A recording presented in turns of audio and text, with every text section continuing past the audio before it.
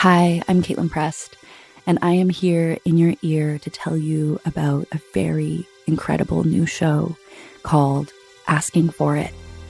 Asking for It is a darkly comedic series that follows a queer femme singer whose history of violence finds her no matter how many times she runs away. It has an original soundtrack, and it'll make you laugh, cry, and feel a little bit less alone. Asking for It. Subscribe now. This is a CBC podcast. It was the dead of winter in 2015, and Samantha Istance was driving along a highway in interior British Columbia when she saw it. Something she couldn't quite compute. Is that a cougar? She thought. A cougar with spots all over it? That's when the penny dropped. I'm looking at this going, that's a cheetah. That's a bloody cheetah. That's Samantha. Figuring no one would believe her unless she got pictures, she pulled over. And when I got out of the car with my phone in front of me, I started going, here, kitty, kitty, kitty. What else does one say to a feline? Then she noticed something else. The cheetah, it had a collar. Samantha wanted to help this cat, which was clearly on the wrong continent and possibly somebody's pet. My first thought was, I'll get a hold of her collar, I'll put her in the back of my car, and hope that it wouldn't turn out like that scene from Talladega Nights. What the hell? It's a goddamn cougar in the car! Lest it need be said, don't approach wild animals on the side of the highway. But Samantha was acting on pure adrenaline, and the collar, perhaps, lent a certain air of domesticity to Kitty Kitty. The cheetah declined the ride, but is believed to have, somehow, eventually, wound up back with its owners. Turns out, it belonged to a couple who had hoped to open a cheetah reserve in BC. They were denied a permit. I'm AC Rowe, and this is The Doc Project. Samantha's run-in with the BC highway cheetah was an unusual incident, but not an isolated one. Remember the IKEA monkey? The little Japanese macaque in the fur-lined coat caught on camera, scurrying around the front doors of a Toronto location of the Swedish furniture giant? When escapes like this happen, they inevitably raise questions about private citizens keeping wild animals in this country. Well, today we have a story that considers just such a dilemma. It involves 3 towns, 1 man, and a whole lot of wildlife. Doc Project producer Joan Webber will take it from here. It was midsummer in 2021 when rumors began flying around a small rural Ontario community. The tale that was circulating was disconcerting. It involved a property in the town of Maynooth, a large piece of land in a wooded residential neighborhood about 3 hours northeast of Toronto. I heard the rumors almost right away, and I just thought to myself, like, that's too outrageous. That's, somebody's just created this really twisted rumor for whatever reason. This is Nate Smell. He's the managing editor for 2 area newspapers, Bancroft This Week and the Bancroft Times. The rumor mill here is very fast, and personally, it's very hard to decipher what's rumor and what's fact in many occasions. As the story went, police cars had been spotted at the residence in early July. It's not entirely clear where the owners were that day, but other notable residents were most certainly there. Big cats, lions, and a tiger. That part was no secret. The owners, Mark and Tammy Drysdale, had moved in less than a year earlier and set up a roadside zoo. What the whispers were about was what officers had allegedly found while checking on the animals. The police reported they didn't have enough water, they were eating breakfast cereal, they were hungry animals. Roy Mitchell happens to have a friend who monitors the police scanner, so he's up on pretty much everything. But it was the officers' notes, which were obtained through access to information, which gave credence to all the rumors. Documents show that on July 7th, 2021, police attended the property at the request of the Hastings Prince Edward Public Health Unit. Turns out that 2 of the lions had crawled under a fence and ate a tiger.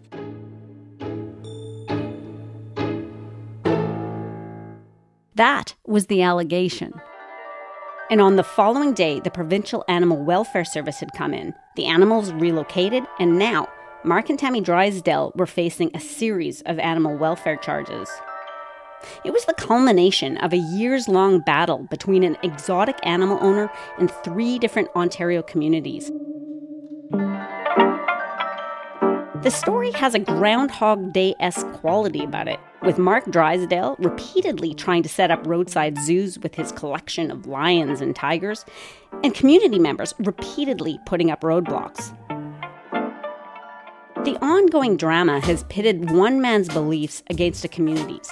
Mark's that he's got the right to house big cats on his property, and residents who don't want to be freaked out by the thought that a neighbor has lions and tigers next door. Now, for the purposes of telling this tale, let's go back to the beginning, or at least what was the beginning for Maynooth.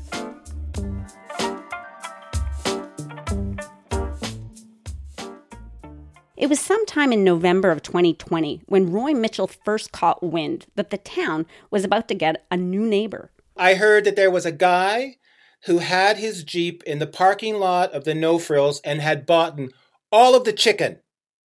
All of the chicken and No Frills. And when somebody said, "What are you doing?" he said, "These are for my kitties." And it was like, what? What? And then he brought his he has an orange Jeep, and he brought his tiger to the parking lot, or lion or something. And people were telling me, "Did you hear about the guy who..." And I'm going, "What? Yes, he's going to start a zoo." Are you, what? Can he start a zoo? Roy could hardly believe what he was hearing. He's an artist and a filmmaker. He'd moved to Maynooth from Toronto about 6 years earlier. He immediately wondered what the local politicians were going to do about this. He was still smarting from what had happened when he tried to get the town to fly the rainbow flag.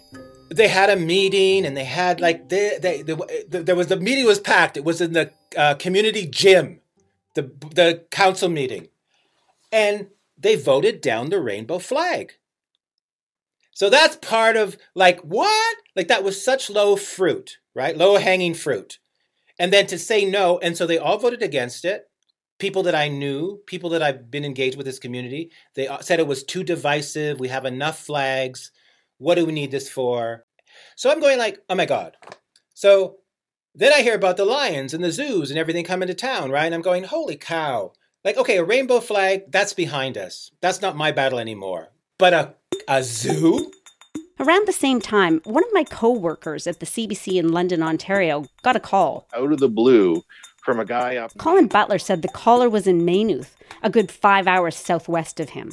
The man explained he'd recently met Mark Drysdale, who just purchased the property next to his. At hearing the name Drysdale, Colin's ears perked up. Up until a few months earlier, Colin had been writing regular stories about Mark, his wife, and their collection of 10 big cats, all of whom had been residing in Grand Bend, a pretty tourist town near London on the shores of Lake Huron. It had been a memorable time. The Drysdales had had an all-out, knock-down, drag-out fight with the municipality of Lambton Shores over the couple's efforts to build a roadside zoo.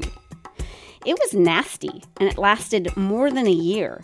And at the end, Mark and Tammy left pretty much overnight. And for a while, nobody really knew where they were. So this was the first Colin was hearing of the Drysdales since they'd left Grand Bend. The caller described his meeting with Mark, how he'd had one of his lions with him that very day, a cub in his vehicle. He opens the door and this lion jumps out of the car and it starts running around on his front lawn. And he described cars going by his property and slamming the brakes on because the drivers inside these vehicles were doing a double take and just thinking is that what I think I see on the front lawn? He was apparently pretty worried. Roy knew this guy too. He wanted to run a business there. He wanted to have some sort of renting cabins and outdoorsy kind of stuff. And he's going well, right across the street, there's lions and tigers, come to this peaceful place in Northern Ontario where at night you will hear lemurs screaming. It's ridiculous, right?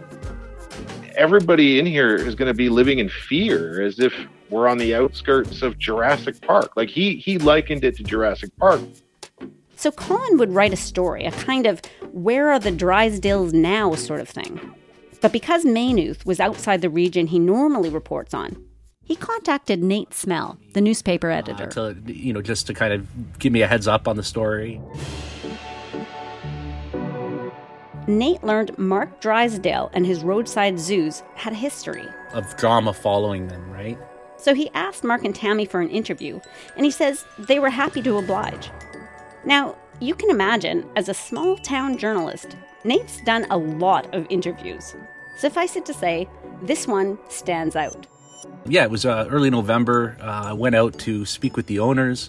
Didn't really know what to expect, but I got there. Mark and his partner Tammy, they were outside and talking with somebody else, and they had their dog. And I didn't notice at first, but there was a small lion that was kind of up on the straw bales and just sitting there.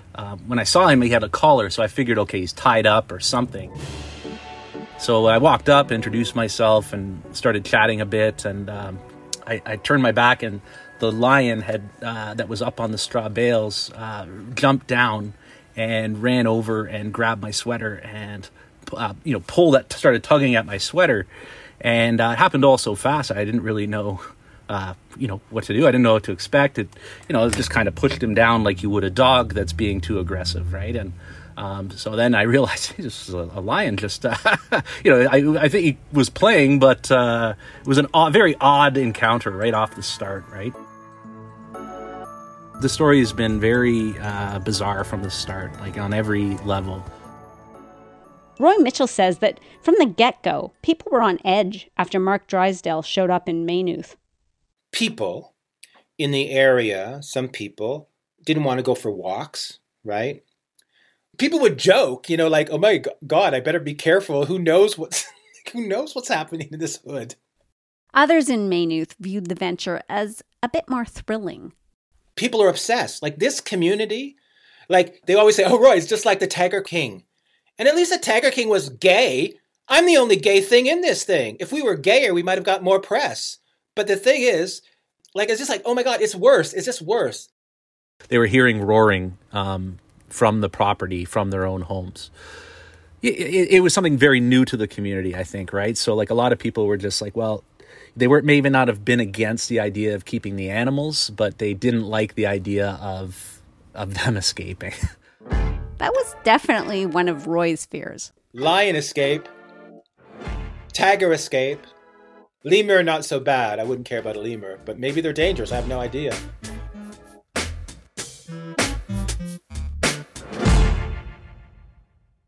Ontario is the Wild West when it comes to exotic animals. There's no laws. There's no federal laws either.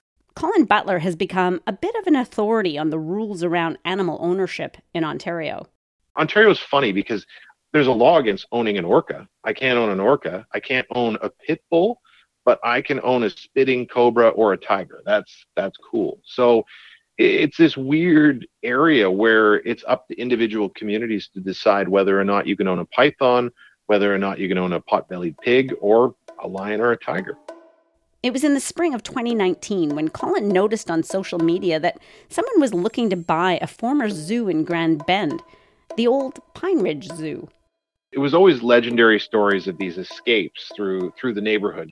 People waking up in the morning and finding like a warthog in their backyard or something like that, right? Like I thought, oh my God, they're gonna revisit this. Like somebody bought the property, they're gonna turn it into a zoo. This thing's coming back. So he started looking into Mark Drysdale's history. And I found that he ran a facility called Ringtail Ranch down in a small community called Wainfleet in Niagara region. There, Mark had kept dozens of exotic animals. Monkeys, some zebras, lemurs, a lynx, and a few lions. Officials there managed to shut him down on health violations because a number of people who visited the facility were bitten by the animals. So they said, you can't run a place like this where people are going to get bitten by animals. It's a health code violation, and they ended up shutting that place down. And that's when Mark Drysdale purchased the grounds in Grand Bend. You know, they were talking about how they're going to build this operation. They're going to have a number of big cats there.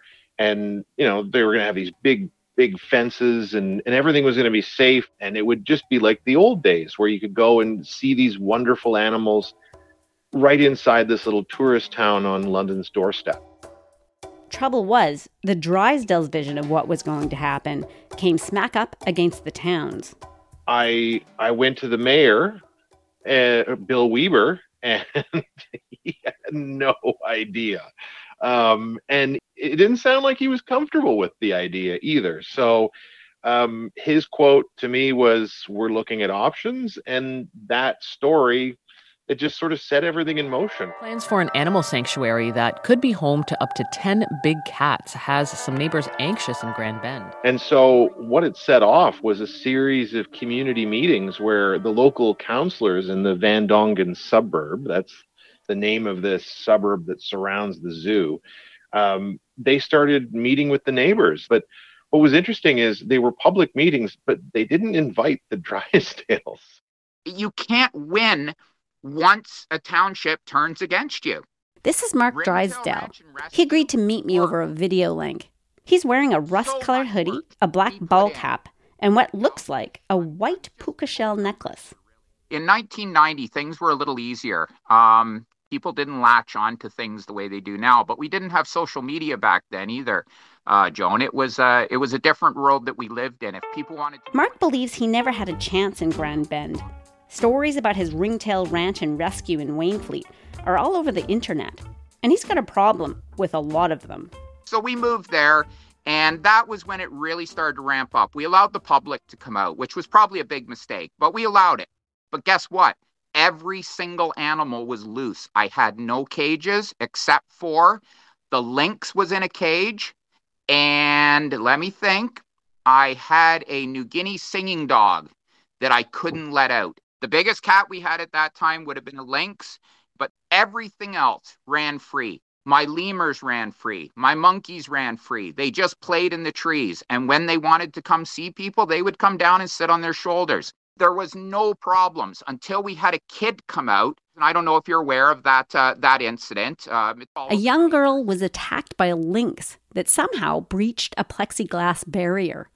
Mark told me he accepts some of the responsibility. Is there fault on our side? Absolutely, But ultimately, he kind of blamed the victim, claiming she'd been the one to smash the glass, not the animal. So it was a condition that we never considered that somebody would go up and... The little girl ended up in hospital. Well, then the newspapers get a hold of it, the lawyers get a hold of it, and before you know it, you're the enemy again. So that's probably where a lot of the public that's anti-animal really latched onto it. They really enjoy that kind of thing. They like it when things go wrong because it proves their narrative. You know what I mean? Oh, look at how dangerous they are. Mark argued injuries from horses or escaped bulls are way more common. Animals people don't get as worked up about. But it wasn't just the lynx incident that got people talking. Between 2013 and 2018, the Niagara Region Public Health investigated 17 animal bitings and scratchings. Documents describe incidents involving a whole menagerie of animals. Donkeys, a type of South American raccoon, marmosets. One visitor was bitten by a small monkey named George. In another case, a politician was out door knocking when he got ambushed by a kind of primate. Health officials suspected the culprit right away, Lawson, the lemur.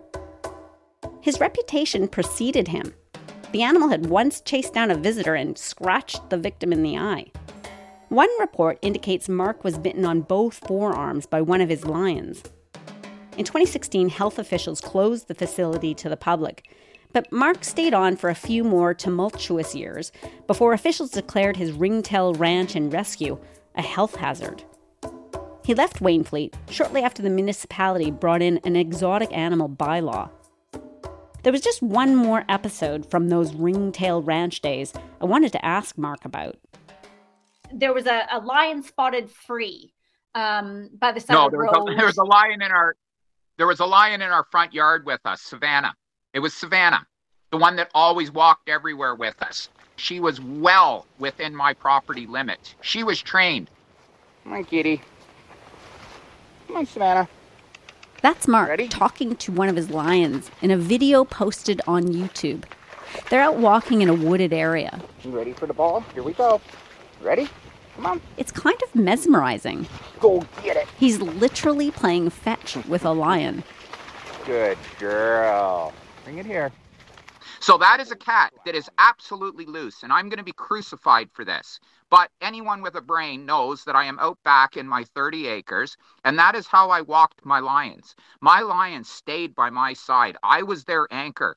The world beyond their cage and beyond me is a world they do not want to know about. Do you think that a lion is not born with instincts of being killed? Lions are hunted by lions. In the wild, a lion's life is brutal. He knows people won't like hearing about lions being loose. I'd be crucified because, he's so irresponsible doing this. No, I know what I'm doing. You don't know what I'm doing. My animals are different. They are taught since babies. And you can say Mark's not going to get away with this and Mark's going to end up dead one day. Well, maybe I will. Who knows? It's not really my concern. Flying an airplane can kill you too. Riding a horse can kill you. Guess what? It's the chance you take. But Grand Bend, his next home, didn't want to leave anything to chance. So as I said, it was spring of 2019 when Mark and Tammy moved to Grand Bend. They spent some good money to do it, and within weeks, Mark says someone from the town turned up. It says, "Hey, what are you doing here? We're getting complaints." And I said, "How incompetent is this township that you don't know what I'm doing?" Mark says he spoke with a town official about their plans to open Roaring Cat Retreat. And because the property had been used for a zoo in the past, Mark believed he had the right to do the same. Instead, they were asked to come to the town hall. They had us come in to hand us the new bylaw. No chance for the public input, no chance for our input, no chance for anything. Just pass a bylaw that is going to take and make the tens of thousands of dollars worth of work that we put into that property irrelevant. It all happened a matter of days after Colin Butler's story came out, and it reportedly took the municipality of Lambton Shores about 15 minutes to pass all 3 readings of the bylaw. It was very quick. I mean, I referred to it as a hastily drafted exotic animal bylaw, which it was, and they basically...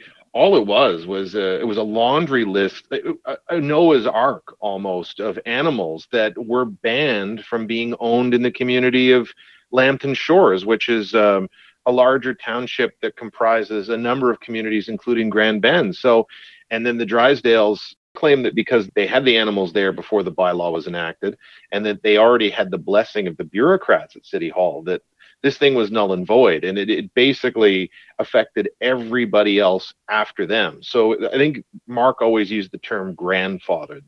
And so they set about doing this anyway. Like it just became bigger and more sophisticated. Hi, welcome to our Roaring Cat Retreat in Grand Bend, Ontario.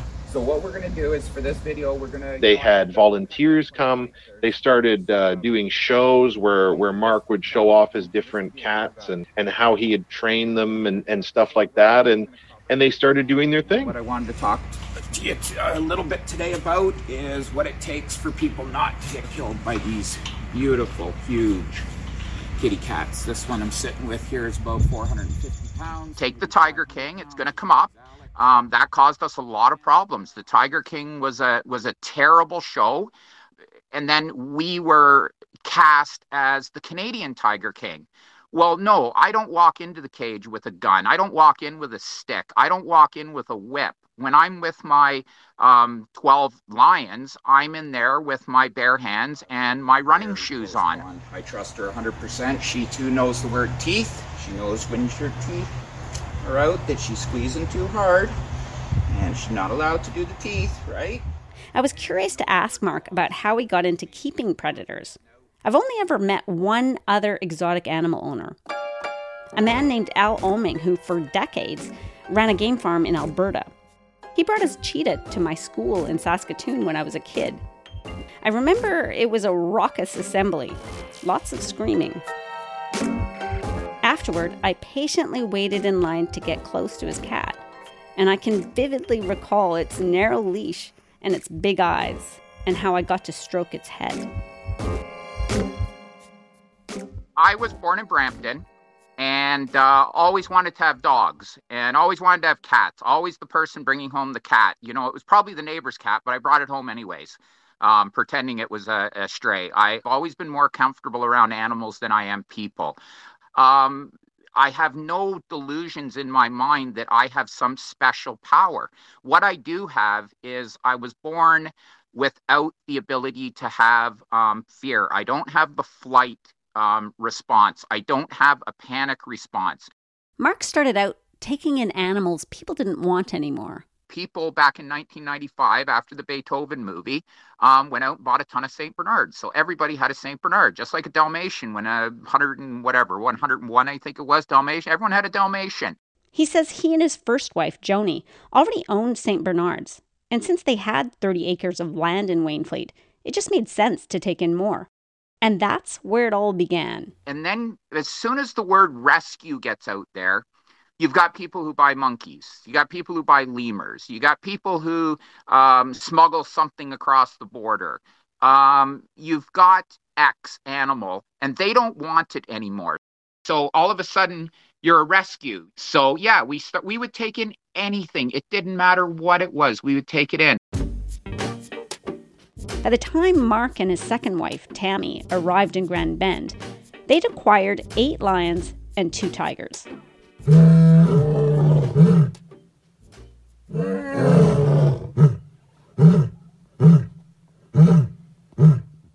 They said that they could hear roaring all the time, like they could hear lions roaring through their neighborhood. And even sometimes the animals themselves would get out. Including a pair of lion cubs. They were out all night. We spotted them at 9 o'clock. Unfortunately, some lady was getting mail and it became a big thing. You know, it's not, oh, baby lions are out. Oh, no, it's lions are out. A big difference between a baby lion and a lion. That did upset people. That incident. No, they latch onto it. No, they latch onto it. It didn't upset anybody. It upset the people in the neighborhood. Mark insists someone cut the locks to let the cubs out. There was signage all over his property saying that, you know, by entering onto this premises, you are under the jurisdiction of private law. So there was really this private public tug of war, right? Where the Drysdales claimed that because it was their property and it's their animals, they can do whatever they want. And then there's the community saying, well, we live around you. You can't do whatever you want. It's personal freedom versus what the community wants. And the town wanted the facility shut down.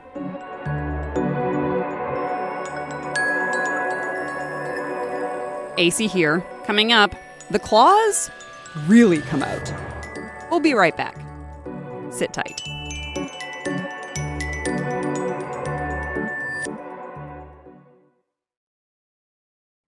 Hi, I'm Caitlin Prest, and I am here in your ear to tell you about a very incredible new show called Asking for It. Asking for It is a darkly comedic series that follows a queer femme singer whose history of violence finds her no matter how many times she runs away.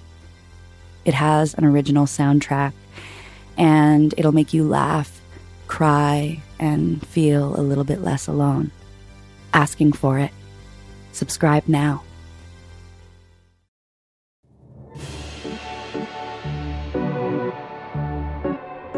They used pretty much every tool in the municipal chest to try to grind this operation to a halt, including banning the public from attending on the grounds of, you know, potential health violations and stuff like that. And, you know, the Drysdales were never really allowed to build the facility that they envisioned, to be fair. But at the same time, you know, the town officials also had a public safety issue on their hands. CBC News has new details on an upcoming court battle over a and they ended up taking the Drysdales to court, seeking an injunction to keep it from opening.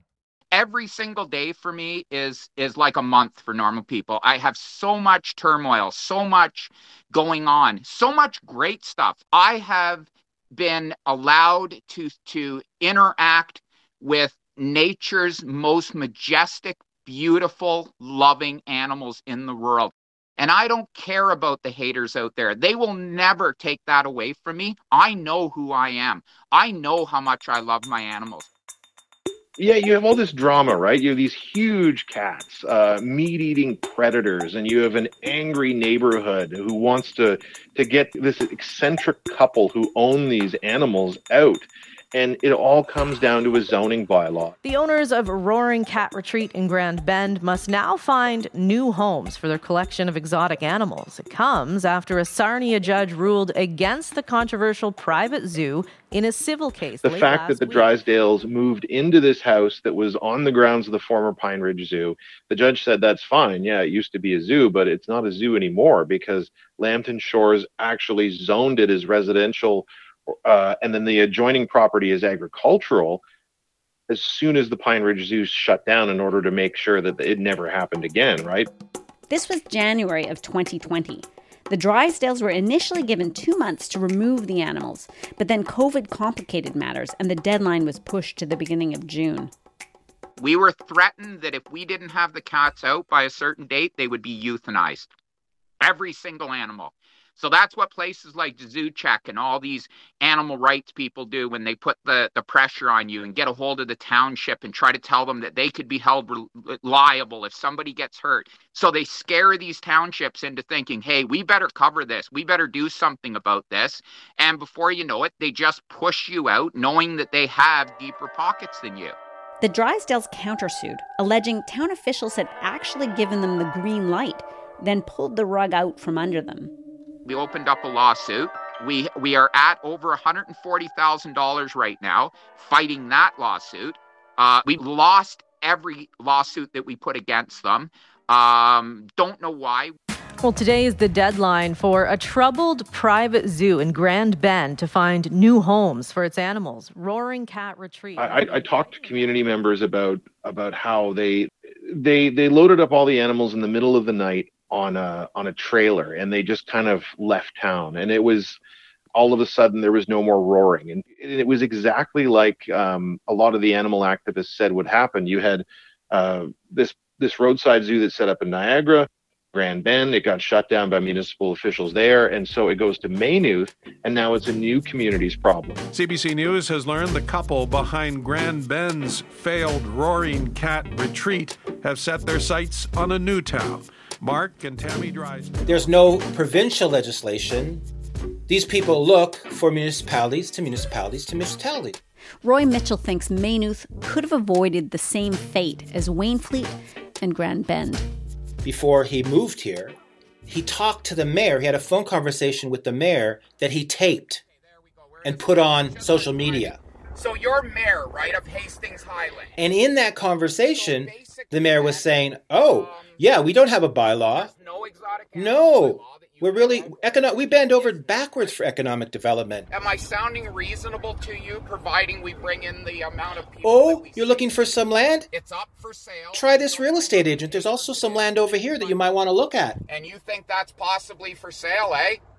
Here's what our mayor should have done, our former mayor who resigned. This is what the mayor should have done. He should have gone to his computer and he should have Googled Drysdale. He should have called up the mayor in Wainfleet or wherever these other people go. Listen, what happened? This person's coming to my community. What should I say? What should I do? I tried to reach the former mayor for his take on this, but got no answer. So this was in late 2020, and Roy decides he needs to do something to stop Mark Drysdale's newest venture, Highland Big Cat Adventures, from opening. He puts out a question on Facebook. Who wants to have a Zoom meeting to talk about this, right? Like what? And I invited Zoo Check, and about, I'd say 10, 12 people came on, and we were like, okay, well, what's the answer? We had a couple of meetings, and the only thing we can do really is go for a bylaw. That's what we need to do. They form a group, Citizens for a Safe and Humane Hastings Highlands. And Roy uses his podcast called Hibla Minute to do his research. Welcome to Hibla Minute's inaugural Hibla, named after a road near his place. This Hot Minute's guest is Executive Director Rob Laidlaw of Zoo Check. And in the hopes of avoiding a repeat of the rainbow flag loss, he commits himself to learning everything he can on how to get a bylaw. And then bylaws may be given 3 readings on the same day, except... He invites a politician from a neighboring municipality onto his show for advice. Oh my God, blah, blah, blah. A counselor known as Bongo Bongo. Yeah, Bongo. I decide that council will provide ice cream to kindergarten children. Yeah. All year long, ice cream to kindergarten children.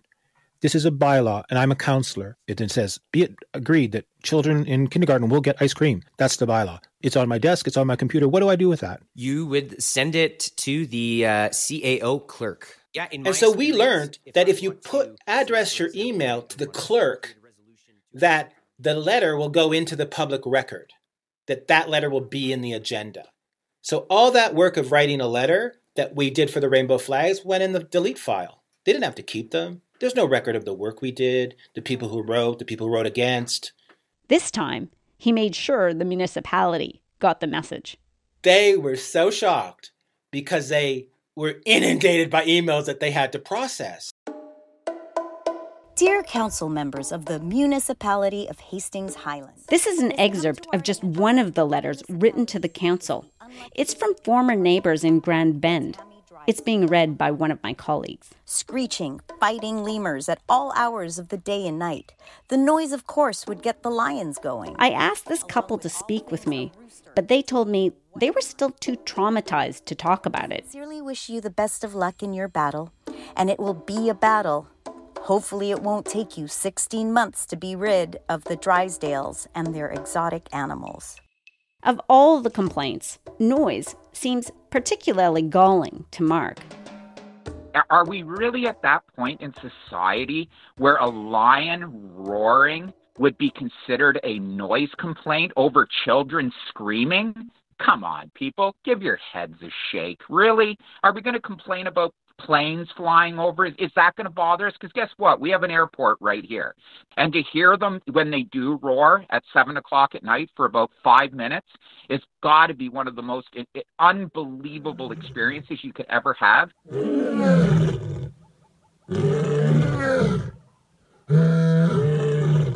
And people pay tens of thousands of dollars to go to Africa and actually see it. See a pride of lions roar. So guess what? Your motorcycle or your jet ski out in the lake while I'm trying to enjoy my day, it bothers me too. So you get rid of your jet skis, and we'll talk about some way of me keeping the noise of my lions down, if it's really that bad. I designed posters, I did podcasts, I recorded people, I did reports after the meetings that I called Roy's Council Countdown. Hello, this is Roy Mitchell, and taking this opportunity... Roy stands square to the camera. He's got a full white beard, stylish glasses, a straw hat, and what looks like a Western-style pleather jacket. Tomorrow we'll be in front of the municipal building in Maynooth to mark the momentous day when the exotic animal bylaw will get the first reading. It was just ridiculous, but it was totally fun to get the story out. Where we are now and what we have to do to move forward. Some people, though, didn't like what Roy was doing. And as a dude, I know dudes. And living up here where people hunt, where people have a sort of libertarian sense of I moved here so I didn't have laws, right? There was somebody even who said, oh my God, the bylaw will make sure there won't be any. This young kid wrote to me, the bylaw is ridiculous. You won't even be able to own bunnies. And he spelled bunnies in all caps. And it's got, did you read the bylaw? Bunnies are okay.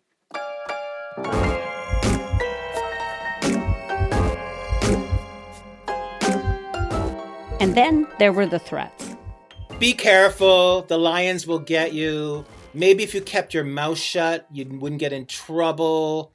It just... it's not like somebody said, I'm going to come and shoot you.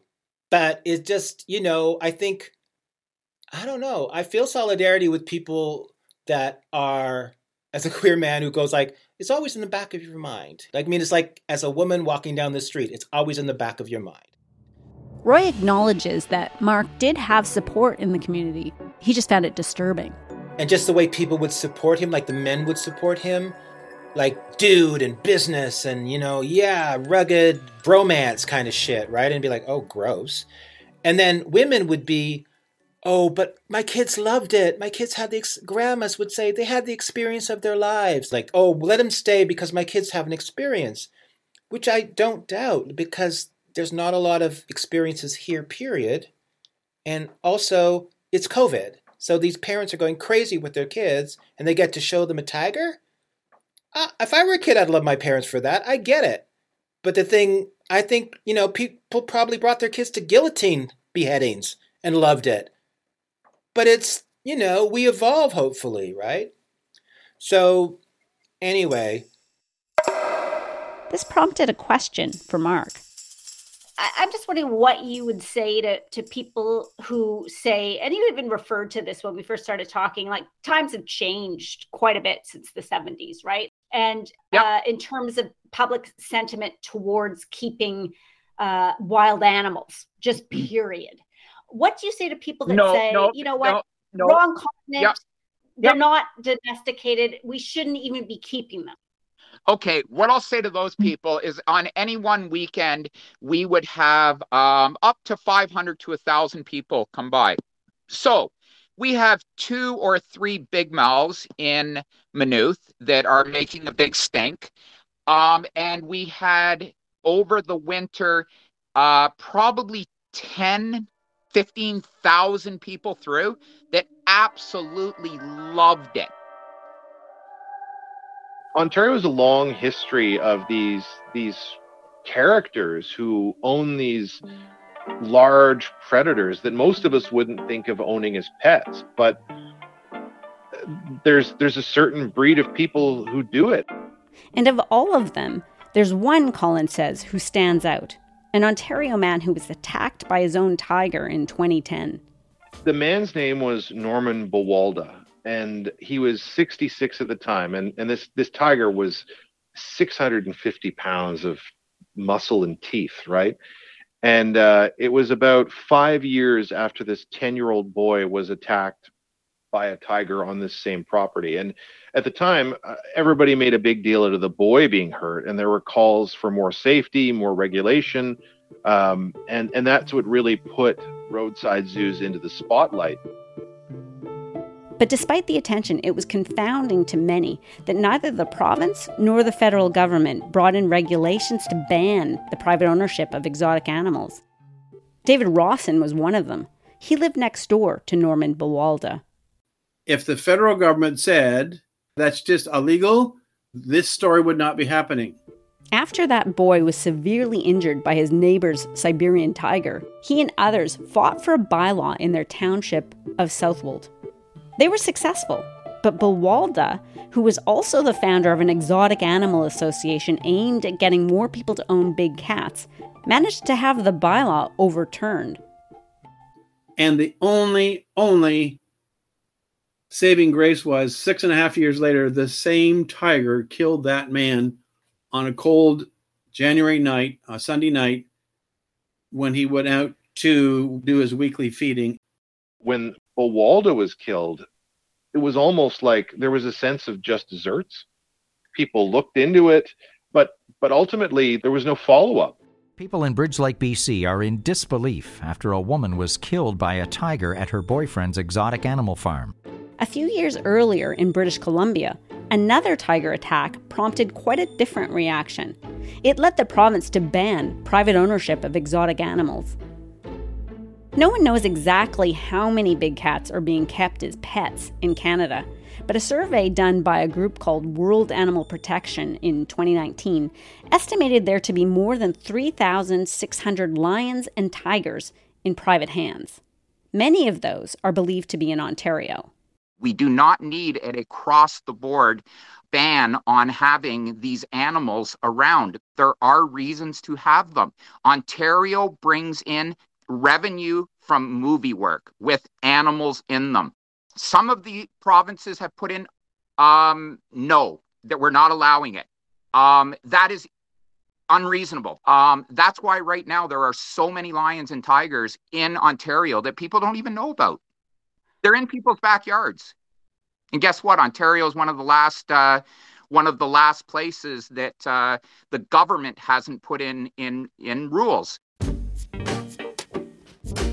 I wanted to get a response from the Solicitor General of Ontario to the critics who say that without provincial regulations, municipalities are being left to play whack-a-mole with exotic animal owners like Mark Drysdale.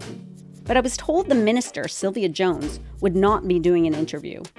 Instead, a spokesperson told me that just over a year ago, a Provincial Animal Welfare Services Committee, or PAWS group, was put together to advise the minister on any future regulations. And he added they will have more to say on this soon. Mark believes Ontario has all it needs with PAWS.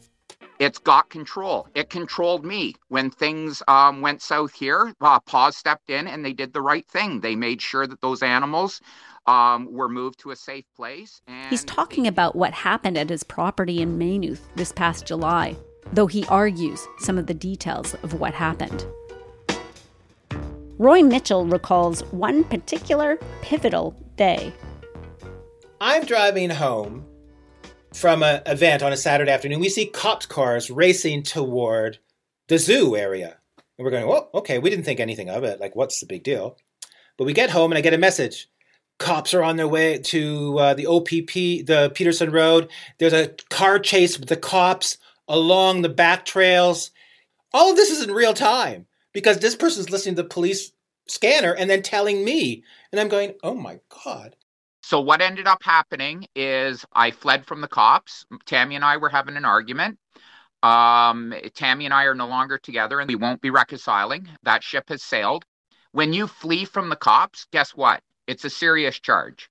It puts you in jail for the night, no doubt about it. Mark later pleaded guilty to dangerous operation of a vehicle and of assault. On that night, he says, guess what? With me not there, shit hit the fan. According to Mark, when the cops picked him up on July 4th, he begged them to take him to his property first so he could take care of his tiger, Tamara. I had told the police in Bancroft at least 20 times that my tiger was in a common area with the lions. I need to get her back in with Tony, her mate. Mark says he spent the night in jail, and when he got back to his property the next day, the first thing I see is a dead tiger. Not an eaten dead tiger, a dead tiger. I lost my mind. I went and got my tractor, and one of the hardest things I have ever done was to dig that hole and put my tiger in it dead. I take full responsibility for Tamara's death. I take full responsibility for everything, and it makes me sick. It, to me, and I'm afraid I'm going to start tearing up, but to me, it was like losing a child. He rejects the allegation that lions dug between the enclosures to get at his tiger. He argues it was the other way around, that the tiger accidentally got in with the lions. I asked him about the other aspects of the police reports. They also talked about there not being enough water and not enough food, and it looked like lemurs were being fed Fruit Loops. Lemurs eat Fruit Loops. That's what lemurs eat, is cereal. That is one of the best meals for them, is cereal and fruit. That's what they are fed. That's what's good for them. The Fruit Loops are a treat, and that's like saying, oh, guess what? I just seen the neighbor's kid eating a chocolate bar. He must just eat chocolate bars. Their diet is very, very sugar rich. In Madagascar, the officers noted that what water was there wasn't clean. So I asked him about that too. So what it is the tiger, Tony, the only tiger that was left, swims in its water bowl as well. So it wasn't a lack of water. It was him laying in his water bowl. And guess what? In the wild, a tiger and a lion, they don't exactly get fresh chlorinated water. Let's use our brains a little bit here. Now, where am I? I'm in a hospital in Ottawa dealing with a head injury for over a month. So I had no control. The charges which were laid against both Mark Drysdale and his former partner, Tammy, include 1 count each for permitting distress and 4 counts each of failing to comply with the standards of care laid out in the PAWS Act. I've tried to reach Tammy, but she hasn't responded to me. Nate Smell believes the community narrowly escaped bigger troubles. The police reports confirmed that the electric fence did not appear to be electrified. So if it wasn't electrified, there was really nothing keeping these animals in, right? So I think the community really got lucky. That to me was like, holy cow. Like it was like and so all of a sudden, I think it was, the bylaw was like, you guys better pass this bylaw because this is like serious shit coming down, right? And so it was unanimous. They passed the bylaw. Hello, I'm Roy Mitchell, and I'm here on behalf of the citizens for a safe and humane Hastings Highlands. And what we want to say is thank you. Thank you for every message. It's been hell. There has been nothing but problems, and it all stems with townships is where it always starts. I just had one more question for Mark. You're not afraid of your lions and your tigers, but there are residents in each of these communities who are, and who were petrified of possibly meeting one that somehow got out of their enclosure. Do you have any empathy for those residents that said, we just don't want exotic animals in our neighborhood? Absolutely not. I have no use for uneducated people. Guess what? Pull out your phone and educate yourself. We have wolves up here. We have bears up here. We have lynx up here. Guess what? These people go walking down trails. Are they petrified of being eaten by something? No, they wouldn't even go in their backyard. There's bears up here everywhere, and a bear will kill you. I think it brought people together, like people had something to talk about and fight for during COVID, which was a terrible time. So yeah, it was brilliant, and people were great, and it's terrible, and it's not over, it's not over. I have full intentions of bringing them back. In their bylaw, they do have an exception for sanctuaries and people caring for animals. And I was happy to see that, to be honest with you. It's kind of throwing you a bone. But at the same time, they have a clause in there that their inspector will decide if it's adequate fencing and public protection. And I ask you, what city, especially in a town of 1,000 people like Maynooth, has a inspector that happens to know anything about what is required to keep a animal like a lion or tiger safe, or the public safe? 3 times he's tried to do this. So the municipalities, get your shit together, We have to force municipalities to see the light, and the provincial government, roadside zoos are terrible. They're just terrible things. If we can't find a capacity to take care of animals, it makes you think about how we can't take care of each other. And I always go to that Gandhi quote, like look at how people treat their animals, and that shows you how they treat each other.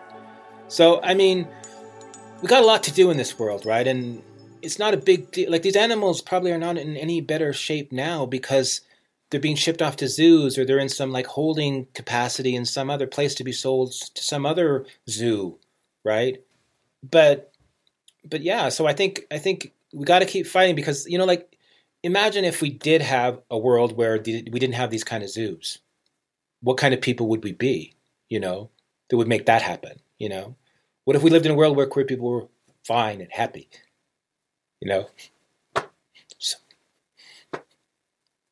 So you keep fighting. You keep fighting.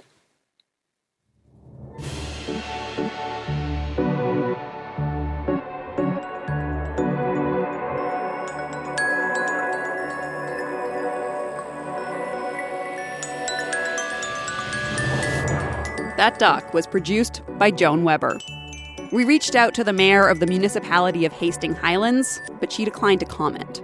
Mark noted the bylaw does provide for some sanctuaries to operate. In fact, the new rules provide exemptions for shelters run by the Ontario Society for the Prevention of Cruelty to Animals, or the municipality. So yes, there's an exemption. But individuals, like Mark, would have to apply to the municipal council for approval.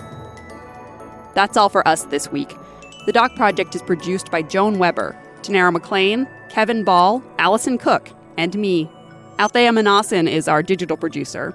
Our senior producer is Sherry Okeke. I'm AC Rowe. Thanks for listening.